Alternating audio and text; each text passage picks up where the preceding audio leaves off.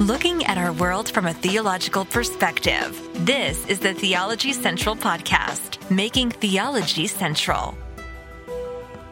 Good evening, everyone. It is Friday, July the 21st, 2023. It is currently 10:24 p.m. Central Time, and I'm coming to you live from the Theology Central studio located right here in Abilene, Texas.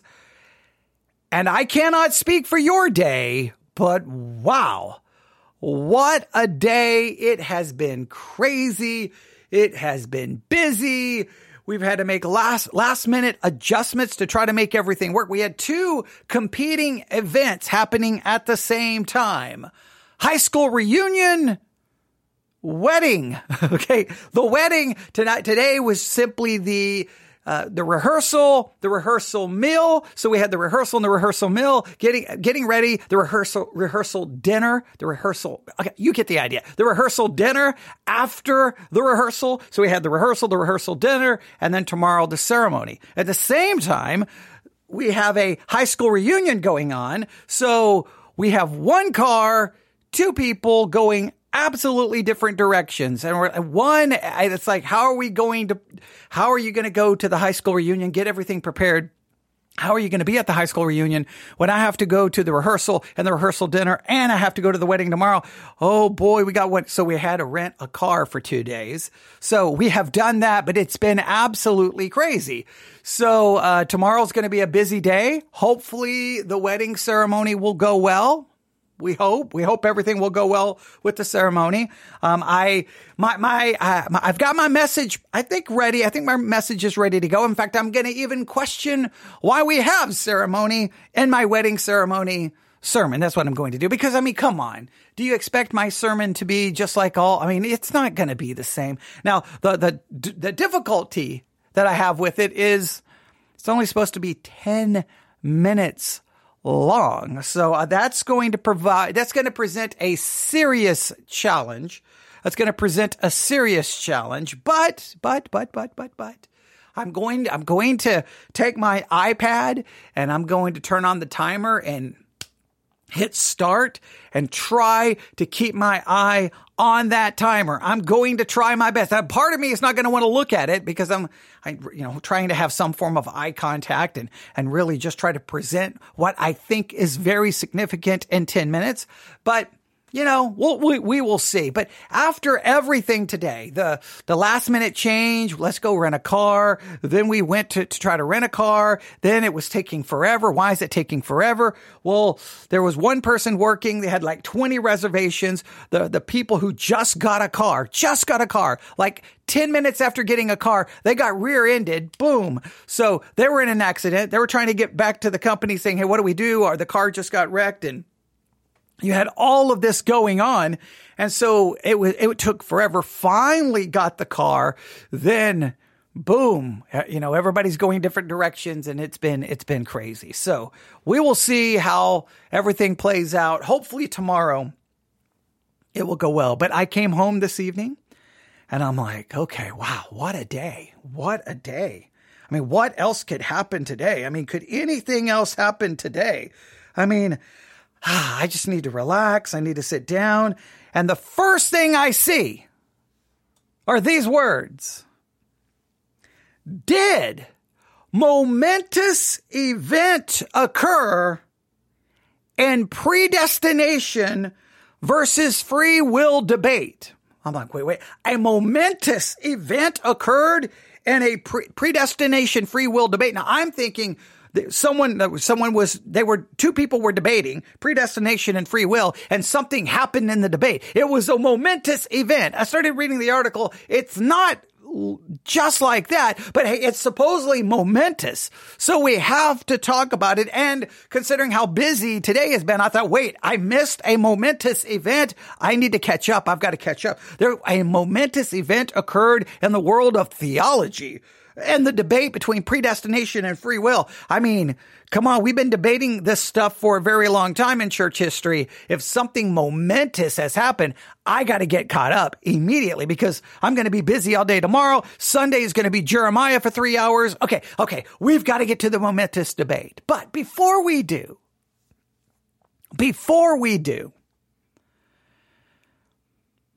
Can we have a serious talk for a minute? Can we have a serious talk? I don't care if it's predestination, free will debate. I don't care baptizing babies, not baptizing babies debate. I don't care if it's sprinkling versus immersion. I don't care if it's open communion, closed communion, close communion. I don't care what the eternal security of the believer. No, you can lose your salvation. I don't care what the theological debate is. Can we all agree that if the theological debate only results in bringing the worst out of people, then maybe the theological debate really isn't that important until we can fix ourselves, right? If the theological debate brings forth pride and bitterness and anger and unforgiveness and division and strife and hatred and brings out really hurtful and harmful words, you know what? What difference if we get the theology right? If we can't even conduct ourselves, I don't know, in a reasonably decent way? I mean, of what value is anything in Christianity if all that happens is we get a little bit more knowledge, we can answer a couple of more answers. We get a little bit more knowledge, we can answer some more questions. We can answer some answers. We can answer some questions. I told you it's been a long day. Okay, we can answer some questions. We are smarter than anyone else, but all we are arrogant, condescending jerks. What difference does anything in Christianity make if we're not loving, compassionate, turn the other cheek, forgiving? What if all we are is just, I don't know, it just brings out everything wrong inside of us? Now, we talked about it this week. If I can find the passage of Scripture, I read it a number of times this week as we were reviewing sermons. Here it is. Ephesians chapter 4. As we were as we were reviewing sermons for the 2023 the National Sword Conference. Wow, been a long day. When we talked about that, there were some things said in the conference that really bothered me. And it really raises this question. Look, hey, you may not agree with this theology, you may not agree with this, but when we deal with it, when we talk about it, yes, we can be blunt. Yes, we can be direct. Yes, sometimes we have to condemn. Yes, I even understand sometimes there has to be disagreement. But if all we get from anything Christian is these wrong attitudes and actions and words, what's the point? Maybe we just call the whole thing off and just say, forget everything, right? Who cares if we get a theology right if we're just basically mean, rude, nasty? What is the point? Because we saw a little bit of that at the 2023 National Sword Conference. Just acting like children on a playground instead of really acting like anything spiritual or godly. So remember, I said this. I didn't say this. I read this. Ephesians 4 verse 29. Let no corrupt communication proceed out of your mouth, but that which is good to the use of edifying, that it may minister grace unto the hearers. Hey, when we're dealing with doctrinal issues, are we speaking that which is good, that which is edifying, which will minister grace unto the hearers? Now, look, I'm not sitting here or even pretending that I sit here with clean hands, right? I've made many mistakes in how I have dealt with doctrinal issues and disputes in my own life and preaching and teaching. And sometimes what comes out is you would have to call it corrupt communication, meaning I may not be uttering any explicitive words, but it's just not it's just detrimental in every way, shape, or form. And grieve not the Holy Spirit of God, whereby you are sealed until the day of redemption. Now, we always talk about grieving the Holy Spirit, but this grieving of the Holy Spirit seems to be connected with us letting corrupt communication that doesn't build up, that doesn't minister. Now, I understand. By no means am I saying throw in the towel on any theological debate. I'm just saying there's got to be a way where we can communicate in a way that still demonstrates some form of godliness and righteousness in some way, shape, or form. I mean, shouldn't we at least try to some level? Look at if you don't want to grieve the Holy Spirit, there seems to be kind of a connection here. Let all bitterness and wrath and anger and clamor and evil speaking be put away from you with all malice. When you speak, is it bitter? Is it wrathful? Is it anger? Is it clamor? Is it evil speaking? Is it full of malice? Then if that shows up in our debate over theology, then if that shows up in regards to anything related to Christianity, like at some point we have to say, what's more important? What's more important? Right? Destroying one another over a debate, or wait. Hey, is the word being preached? Is something positive happening? Sometimes we have to try to support that as much as possible. And be kind one to another, tender-hearted, forgiving one another, even as God, for Christ's sake, hath forgiven you. Can you truly forgive as God has forgiven you? Now, clearly we know these are very much law passages, which we know we're going to fall short, but they challenge us on what we are to pursue. And at least in my estimation, when you look at some of the debates that rages in church history, when it comes to predestination and free will, those debates can get ugly. And I don't know if it's ever really good.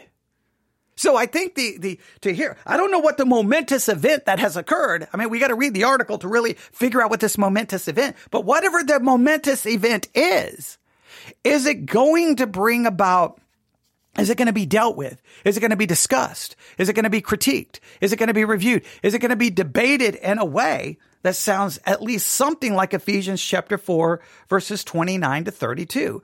Let no corrupt communication proceed out of your mouth, but that which is good to the use of edifying, that it may minister grace unto the hearers. Grieve not the Holy Spirit of God, whereby you're sealed unto the day of redemption. Let all bitterness and wrath and anger and clamor and evil speaking be put away from you with all malice. And be ye kind one to another, tenderhearted, forgiving one another, even as God for Christ's sake hath forgiven you. If Christianity has any positive impact on us in any way, shape, or form, could it impact us in a way where at least we are pursuing Ephesians 4, 29 through 32? I mean, if you're going to have a conference and preach, and your preachers demonstrate everything opposite to Ephesians 4, 29 through 32, who cares how right they may be in their doctrine? If you win a theological debate, but you violate all of this in so doing it, who cares if you win the debate? If you walk away thinking you're right in your theology, but you're bad-mouthing and not forgiving and filled with bitterness and wrath, then what good? Like sometimes it makes you just want to say, look, what are we doing? Now, of course, our sinful nature, these are going to show up over and over and over and over and over again. Thank God for imputed righteousness, right? Thank God that we flee to the cross. This should convict you and cause you to run to Christ. Now, from that, because of his living mercies, then you should be motivated out of gratitude to pursue maybe working on just these things. I would really challenge you because we've mentioned it already. Let's really work on Ephesians 4, 29 to 32. Let's really work on it. Now, with that said, there's kind of a practical application here. What is the momentous event? What has happened in the never-ending debate on predestination and free will? Are you ready to find out? Here we go. This was published today, Friday, July the 21st, 2023. This is from the Christian Post executive editor, Richard D. Land. He's a Southern Baptist, or at least I know he was at one point. All right, here we go. Even a casual observer of the evangelical American landscape over the past half century would be aware of the consistent, comprehensive, reoccurring, and often combative discussions, debates, and conversations about predestination versus free will concerning God's plan and purpose for eternal salvation of human beings. That was a mouthful. Let me see if I can read it again in a little bit more professional way. Even the casual observer of the evangelical American landscape over the past half century would be aware of the consistent, comprehensive, reoccurring, often combative discussions, debates, and conversations about predestination versus free will concerning God's plan and purpose for the eternal salvation of human beings. It would be way too simplistic and misleading to outline the debate as being between polar opposites of the Synod of Dort, 5-point Reformed Calvinism, and its polar opposite, Wesleyan Methodism. Now, he said it would be too simplistic and misleading to say that the debate is between these polar opposites. The Synod of Dort, 5-point Reformed Calvinism, and Wesleyan Methodism. However, in its simplest form, the Synod of Dort formulation, TULIP, total depravity, unconditional election, limited atonement, irresistible grace, perseverance of the saints, presents the theological formulation most frequently associated with the 16th century Protestant reformer John Calvin. The opposite of these 5 points would describe the Wesleyan Arminian position. All right? Now, you probably know them: total depravity, unconditional election, limited atonement, irresistible grace, perseverance of the saints. Now, we have studied at my church the Synod of Dort, the Canons of Dort. You can probably find all of those messages on the Church One app or the Sermons 2.0 app to kind of get a better idea. I don't know if that's a good way to kind of say, was it the Synod of Dort formulation or was it the Remonstrants and they were responding? Okay, we could get into a lot of history right there, but that's okay. Here we go.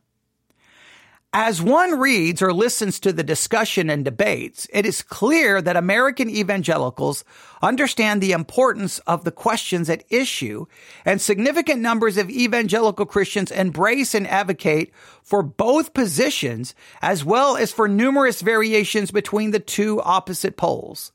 Consequently, you have moderate Calvinists and semi-Arminians. And my own Southern Baptist faith tradition, this is the author of the article saying this, not me, I'm not a Southern Baptist. And my own Southern Baptist faith tradition, you have had and do have numerous variations of these two theological formulations, with the exception that confessionally, Southern Baptists have always insisted on the eternal security of the believer, or once saved, always saved, their terminology for perseverance of the saints.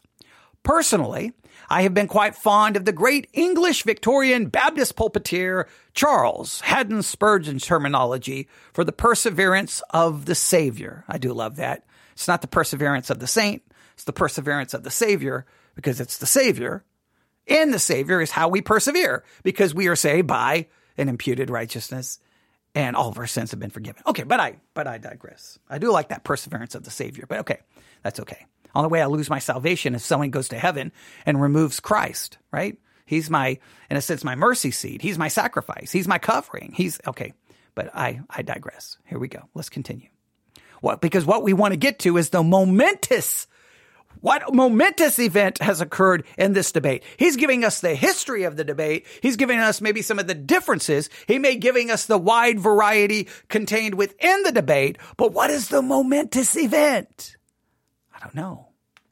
Are you waiting? Are you on the edge of your seat? Well, tune in tomorrow and I'm joking. All right, here we go. Such variations of understanding help explain mediating statements like the following in the Baptist Faith and Message, the Southern Baptist Confessional Statement. And I quote from it. Election is the gracious purpose of God, according to which he regenerates, justifies, sanctifies, and glorifies sinners. It is consistent with the free agency of man and comprehends all the means and connection with the end. It is the glorious display of God's sovereign goodness and is infinitely wise, holy, and is infinitely wise, holy, and unchangeable. Now, please note, it's trying to do a mediating thing. We have election, but then we have it is consistent with the free agency of man. They try to say both are true, but they don't try to clarify which way Which way do you go with this? A lot of people love that. Hey, no. God is sovereign. Man is free. God is sovereign. Man has a responsibility. I don't have to explain it. Both are true. Now that sounds so good. And I wish it was that simple, but it's not that simple, because each thing, when you say both are true and then you make a claim about one, you got to take it to its logical conclusion. And what people do, I say both of these things are true, but they never really take their thinking to its logical conclusion, because they would end up in a hermeneutical and theological mess. They just try to say they're both true and never really bother to figure out, wait a minute, you just destroyed God's sovereignty. No, you just destroyed man's free will. Like, which is it? And so it becomes, well, what you have to do there is just never dig in very deep. You got to stay on the surface. But what's the momentous event? That's what we're waiting for. Here we go. Theology is words, logos, about God, theos. These particular words deal with issues of critical importance, such as the extent of the atonement of Jesus on the cross, who can be saved, and how much choice does an individual have concerning his eternal destiny. In a larger context, it can be seen as a form of theological determinism versus free will. Can anything happen that God has not freely predestined? Now, these are very important theological questions. These are very important questions in how to understand life, how to understand things that happen, right? Because either God is intimately involved, or you so remove God that God just kind of set everything in motion. Men are free, and God just is allowing it to happen, and God is not predetermining it or allowing it or not directly involved. Now, this gets God somewhat off the hook. But then if God's going to be that far removed, then why are you praying? Because prayer almost always involved God acting on something with or without someone's free will assenting to it, especially when you're praying for other people, like praying for their salvation, et cetera, et cetera, et cetera. You almost want God then to override their free will. Well, wait a minute. How does that all work together? It raises serious theological questions. But there's more. What's the momentous event? Here we go. Once in a while, as brilliant and devoted people apply themselves with determination and dedication to the issue, a truly exciting, provocative, extremely helpful, and instructive study surfaces, which makes a major contribution to everyone's greater and deeper understanding of the issues under contention and discussion. Now, that paragraph is the transition paragraph, and that's going to transition us to the momentous event. So obviously, someone brilliant has applied themselves with determination and dedication to the issue of predestination versus free will. And something helpful, something truly exciting, something provocative, something extremely helpful has been produced that is momentous. And that is, are you ready? I am delighted to announce that such an event has occurred. Dr. Robert, I'm going to spell his last name, Picilli.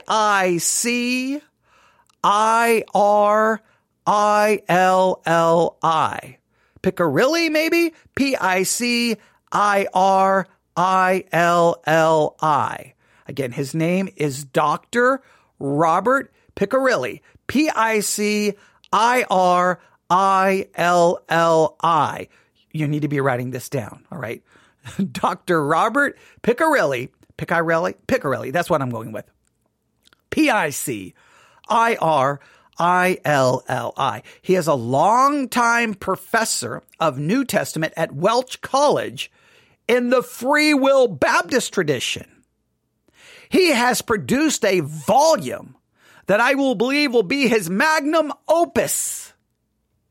All right?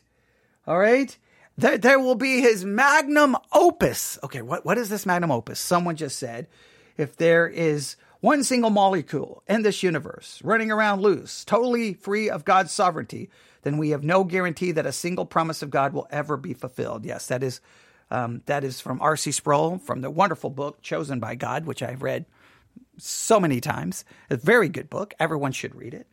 But this is saying that something momentous has happened. And the momentous thing is a magnum opus.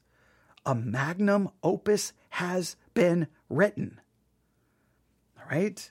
And the name of this book is entitled God in Eternity and Time. God in Eternity and Time, a new case for human freedom. This volume has been very well received by most of the participants in the discussion of these issues for its originality and insight. Now, again, the name of the book, God in Eternity and Time, a new case for human freedom. Now, supposedly this is a momentous event. Supposedly, obviously, it's written by someone. It's making an argument. It seems it's a new case for human freedom. So it's going to go with the Free Will Baptist tradition, and that it's receiving lots of praise because of its originality and insight. Now, I am very intrigued. I can't say blown away yet. I am intrigued to see what is the originality. What has he found? What did he find that's new under the sun? He's got some original take on this. Does he got an original? What did he figure it all out? This is his magnum opus. What is this? I don't know. I'm curious. I mean, look, I've been busy all day. I haven't had a chance. But I definitely want to know. I want to know. But at the same time, and I'm just going to be honest, I'm a little hesitant. Because this debate has raged on for so long.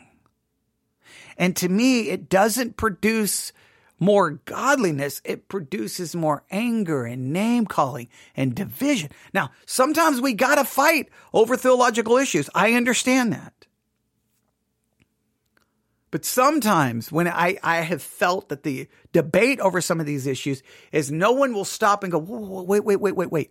Let's consider a few things here. Like whether you believe in free will, whether you believe in election, how is a person saved? By believing in the finished work of Jesus Christ and Jesus Christ alone? Okay, well then we agree. The disagreement is you believe they believed because they believed. Where I believe they believed because God gave them faith. Right? So we differ there, but we do know that the people who are saved are people who put their faith in Christ. Now, do you believe they can lose their salvation? Now, that one becomes a little bit more problematic because if you believe they can lose their salvation, well, now this becomes very much a salvation by works. That's where I think then we can start having some serious fights. Even if you start arguing over supposed quote unquote limited atonement, all right, you can believe God died for everyone, but the effect of the atonement is limited to only those who believe. I can say Christ only died for those whom he elected, and then it's limited in its intent. Either way, both sides limits the atonement, and guess what?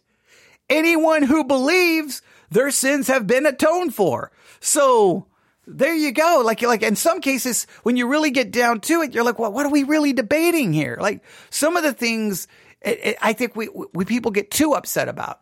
But I think there's some things you have to draw a line and go, whoa, wait a minute. Now we got a problem, especially anything that leads you to a salvation that's works-based, that's kept by works, gained by works. Anything, then there's a problem because now you're destroying the gospel of grace and you're turning it into a gospel of works. Then you destroy everything. So I want to read the book, but there's a part of me that's just going to be like, oh boy, here we go again. Because I went through so much of this. You got to remember how I don't want to just turn, I've talked about this with the Sword Conference. I don't want to turn it all into my own personal story, but this is a story I know. I'm attending an independent fundamental Baptist church. I'm in the Bible Institute. I am studying. I'm learning. I'm going to school. I'm enrolled in another school. I'm enrolled in multiple schools. I'm trying to get as much education I can. And I start, coming into contact with obviously things about the doctrine of election and predestination. So it's my daughter's, I think, first birthday. There's video of it somewhere. First birthday, maybe second birthday, maybe first. I don't know. It was a birthday party. While everybody was doing their thing, if you look in the video, you can see in the living room, there I am with a bunch of men from the church because their wives were there with their kids for Becca's birthday. And you can see me. I got books everywhere. And I'm talking to the men like, oh, what about this and what about that? And I'm just excited because I'm learning, right? I just like, hey, I'm going to tell them, hey, what do you think about election? And what do you think about predestination? They're just like, you can tell that they don't really have any good answers, but they're just like, okay, party ends. And I'm like, wow, that was fun. I got to talk doctrine. I got to talk theology. That was a good time having Christian people to talk to these things about. What an idiot. What an idiot. Because it was just a little while long that the phone rang. That's not a very good sound effect. Right. Okay. All right. It was back in the day of landlines. Okay. Okay. And I pick it up. Hello. Yes. This is Pastor. Yeah. You need to come up to the church office. We need to talk. Can you tell me what it's about? No, you should just come up here. Just a few things to work out. Okay. So go to the church, walk into the pastor's office. As soon as I went into the pastor's office, there's the men who was at the birthday party. And I knew something wasn't right. And it begins to unfold and unravel right then because I'm accused of being a Calvinist. Now, at this point, you couldn't even accuse me. I would not even have classified myself as a Calvinist. I was just asking questions and studying. And part of the reasons I was asking questions is that independent fundamental Baptist church every month put at the front sermons by Charles Haddon Spurgeon. I took the booklet every month and read every page and outlined and guess what? Though there was sermon after sermon on election, on Calvinism, on predestination, because Charles Haddon Spurgeon was a quote unquote Calvinist. So I'm like, whoa. So they start accusing me and then immediately they start saying things. I'm like, that's not an accurate description of Calvinism. No. That's not what Calvinism. So I start defending Calvinism, even though I'm not a Calvinist. But because I start defending it, then I'm accused even more so of being and I'm like, what are you doing? And then I'm like, you're the one who gave me the sermons. You gave me the sermons. No, I can't help it that nobody else in the church bothered to read them, but I read them. I have them all marked up. And Spurgeon's not a Calvinist. What are you talking about? Are you out of your mind? Did you not read the sermons you were handing everyone? And so then, I was kicked out of the Bible Institute. I lost all ministerial opportunities. And then finally I was able to come back because I had to agree to one statement that they thought somehow disproved Calvinism. It didn't disprove anything. So it was a whole mess. So I just know how ugly these debates can be. And it was it was deceptive the way that went down. Those men could have said, hey, man, you can't pursue that and be a part of this church, right? Like they could have just, stab me in the back, anger, bitter. It's just all trash the way it all went down. But so guess what? Who cares if you're not a Calvinist? If you're going to conduct yourself in such a deceitful, underhanded, backstabbing way, and then you're going to sit there and completely misrepresent, bearing false witness and slandering what Calvinists actually believe. And then when someone tries to simply correct the record, then they get kicked out of everything. Like the whole thing was total train wreck of epic proportions. See, if the debate makes us worse off,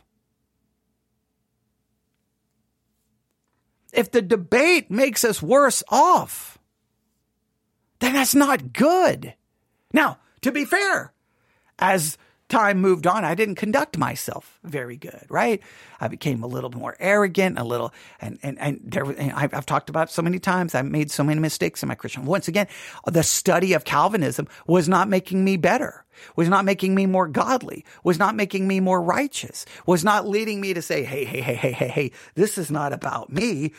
We need to be focused on this church. We should be focused on, I got to stop making it about me, but I made it too much about me. I wasn't dying to self, denying self. I was exalting myself, getting myself in the middle of it, being an absolute jerk. And then, of course, not everything went horribly wrong. Nothing good came from their fighting against Calvinism. And in many cases, nothing good came from my pursuing of Calvinism, because we both conducted ourselves in many cases in fleshly, sinful ways. Instead of focusing on dying to self, denying self, not exalting self, and doing the things we talked about in Ephesians chapter 4. Who cares how right you are if you're so wrong? But the name of the book is God in Eternity and Time, a new case for human freedom. Now, I have not looked up the book yet. I do not know how many pages there are. I will have to look. In fact, let me know what. Let's just do it. God in Eternity and Time, a new case for human freedom. Let's just grab it. Let's go to Amazon. It only takes about 1 second. All right. There's Coast to Coast AM. That's not going to help me. Okay. All right. Here we go. All right. Here we go. God and Eternity and Time, a new case for human freedom. It's $14.39 on Kindle, $29.99 paperback, and it's 240 pages. It's got 4-star ratings right now, or 3.8. Is that one? Well, it looks like 4-star ratings. That looks like it to me. Maybe the average. And, there's some review here, and there are, oh wow, somebody ripped it apart right from, okay. Wow. Woo, okay, here we go. I'm just going to read this first review. This book contains nothing that cannot be found in other literature. His chapter on open theism was shockingly lackluster for something subtitled as new. He assumes divine timelessness, assumes divine immutability, assumes about the doctrine of analogy, offers some kind of human knowledge of God without engaging a single piece of literature within the last 10 years on any of these 3 important topics. All right, so this book doesn't believe it's a magnum opus. They don't believe it's momentous. They just ripped it to shreds. All right, they do. But let's go back to the article, because this is what they say. Dr. Piccarelli, that's the way I'm going to say his name, has applied a lifetime of biblical scholarship to the issues involved and produced a book that makes compelling reading for anyone interested in true biblical theology. Piccarelli argues that to construct a truly biblical theology, one should start with the Bible itself as the best evidence of God's plan, believing that it is better to infer what God has decreed in eternity from the Bible's account of how God acted in the history of man and the cosmos, rather than starting with the classical decrees and imposing them on biblical revelation. Now, that's okay. All right. Now, that's an interesting paragraph. Now, the review over there rips it to shreds, but this paragraph is intriguing. Let me say that again. So this book argues that to construct a true biblical theology, one should start with the Bible itself as the best evidence of God's plan, believing that it is better to infer what God has decreed in eternity from the Bible's account of how God acted in the history of man and the cosmos, rather than starting with the classical decrees and imposing them on biblical revelation. So in other words, they say some people start with God has decreed everything that comes to pass and then imposes that presupposition on all of Scripture. And he says, don't do that. Start really with the Bible as the best evidence of God's plan. And then it's better to infer what God has decreed. So in other words, don't start that God has decreed it. Look at the Bible and then see what God has decreed from eternity, or infer what God has decreed from the Bible's account on how God responded in history. So in other words, look at how God responded in history, then you can infer what he decreed. That's an interesting, I think there could be some problems there. Because they're saying if God acted in a certain way, well, then clearly he didn't decree it. well, then you're going to slowly but surely say God didn't decree anything. Well, then God wouldn't be in charge. I'm very interested in that being fleshed out, but it seems like it could be possibly problematic.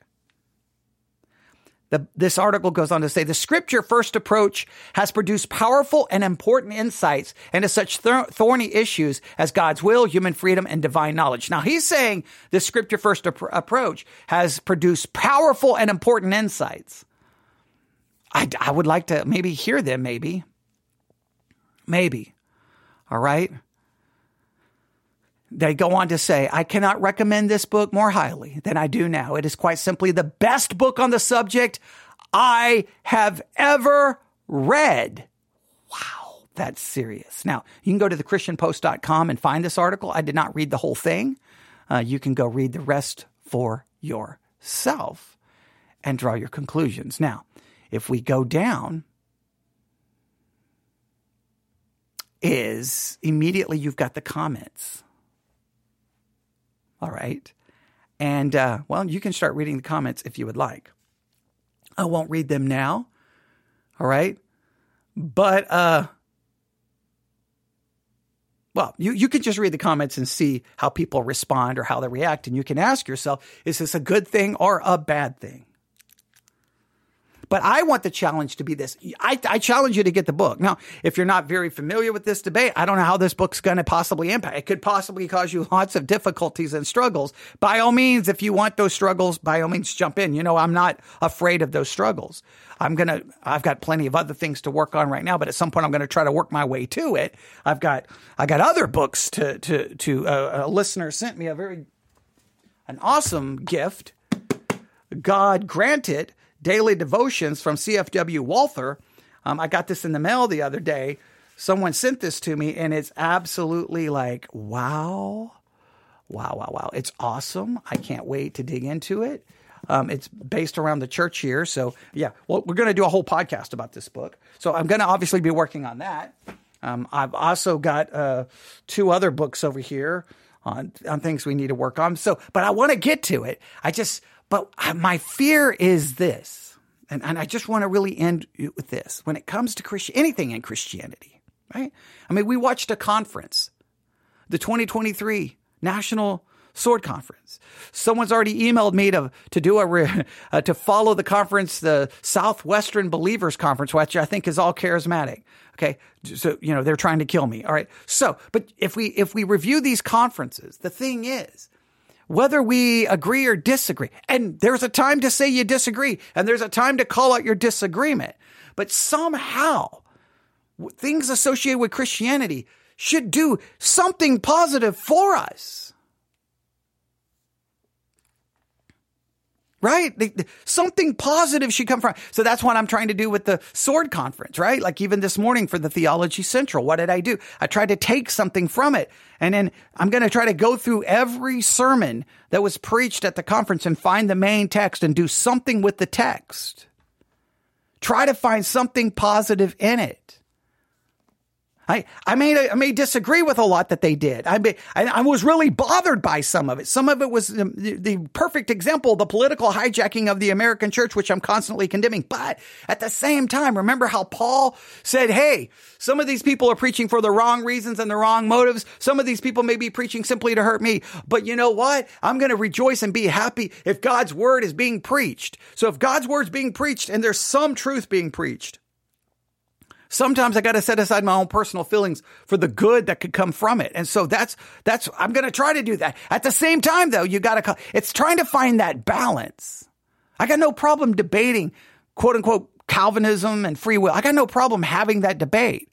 I just know that sometimes all you can do is go from one theological debate to another theological debate to another theological debate. All you do is go from this discernment ministry, you call this out this person, you call out this person, you call out this person, and everyone is wrong and you condemn everyone, but you're no better off, you're no more godly than you were when you started calling everyone out. And I know that that's one of the things I try to stay away from. I try, because sometimes people wow, you really did a good job on calling, you should call this out, and you should call this out, and you should call this out, and you should do this, and you should do, and I'm like, and all my ministry will be is me calling everyone out. Well, what's going to be the fruit of that? I guarantee it's going to become spiritual pride and arrogance and a condemning spirit. Finding that balance in your Christian life. It's one thing. Look, who cares how right your theology is if we're wrong every other way? And I'm wrong a million other ways.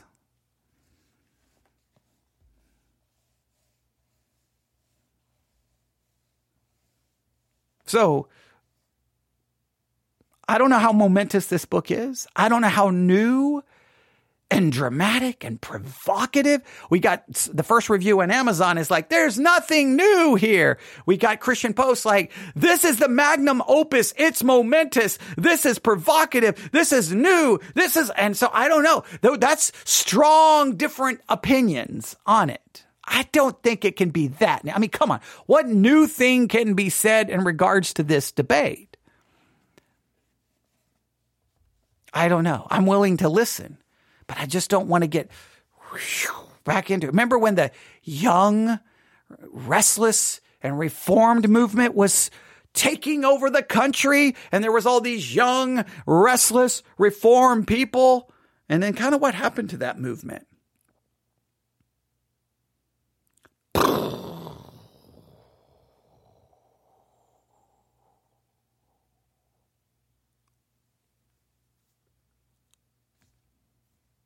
What happened to it?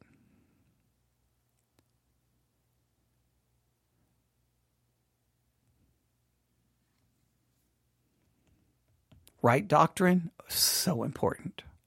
Right theology, so important. But the pursuit of right doctrine and the pursuit of right theology should have some profound impact on our daily living for Christ to some level. And look, I will just be honest with you. A large part of my Christian life, I think I probably focused on being right doctrinally and theologically more than being right in here. Now, I know I'll never truly be right in here because I need a complete removal of the old nature. So check out the book. If you read it, let me know. If you have thoughts on any of this, newsif@yahoo.com. newsif@yahoo.com. Woo! I am wiped out. It's been a long day, but I wanted to do something. I felt responsibility to do something today. So there you have something. And I tried to make it practical, try to make it informative. Only you can tell me if it was beneficial. Thanks for listening. Everyone have a great night. Have a great day tomorrow. Don't know if you'll hear from me tomorrow. Hopefully Sunday morning at 10 a.m., I'll be ready to say something about Jeremiah chapter 12. And hopefully by the time I leave Victory Baptist Church Sunday night and I get in my car and drive away, maybe we've completed Jeremiah 13. I doubt we'll get to 14, but maybe something significant will happen in our discussion of those chapters. Thanks for listening. Everyone have a great night. God bless.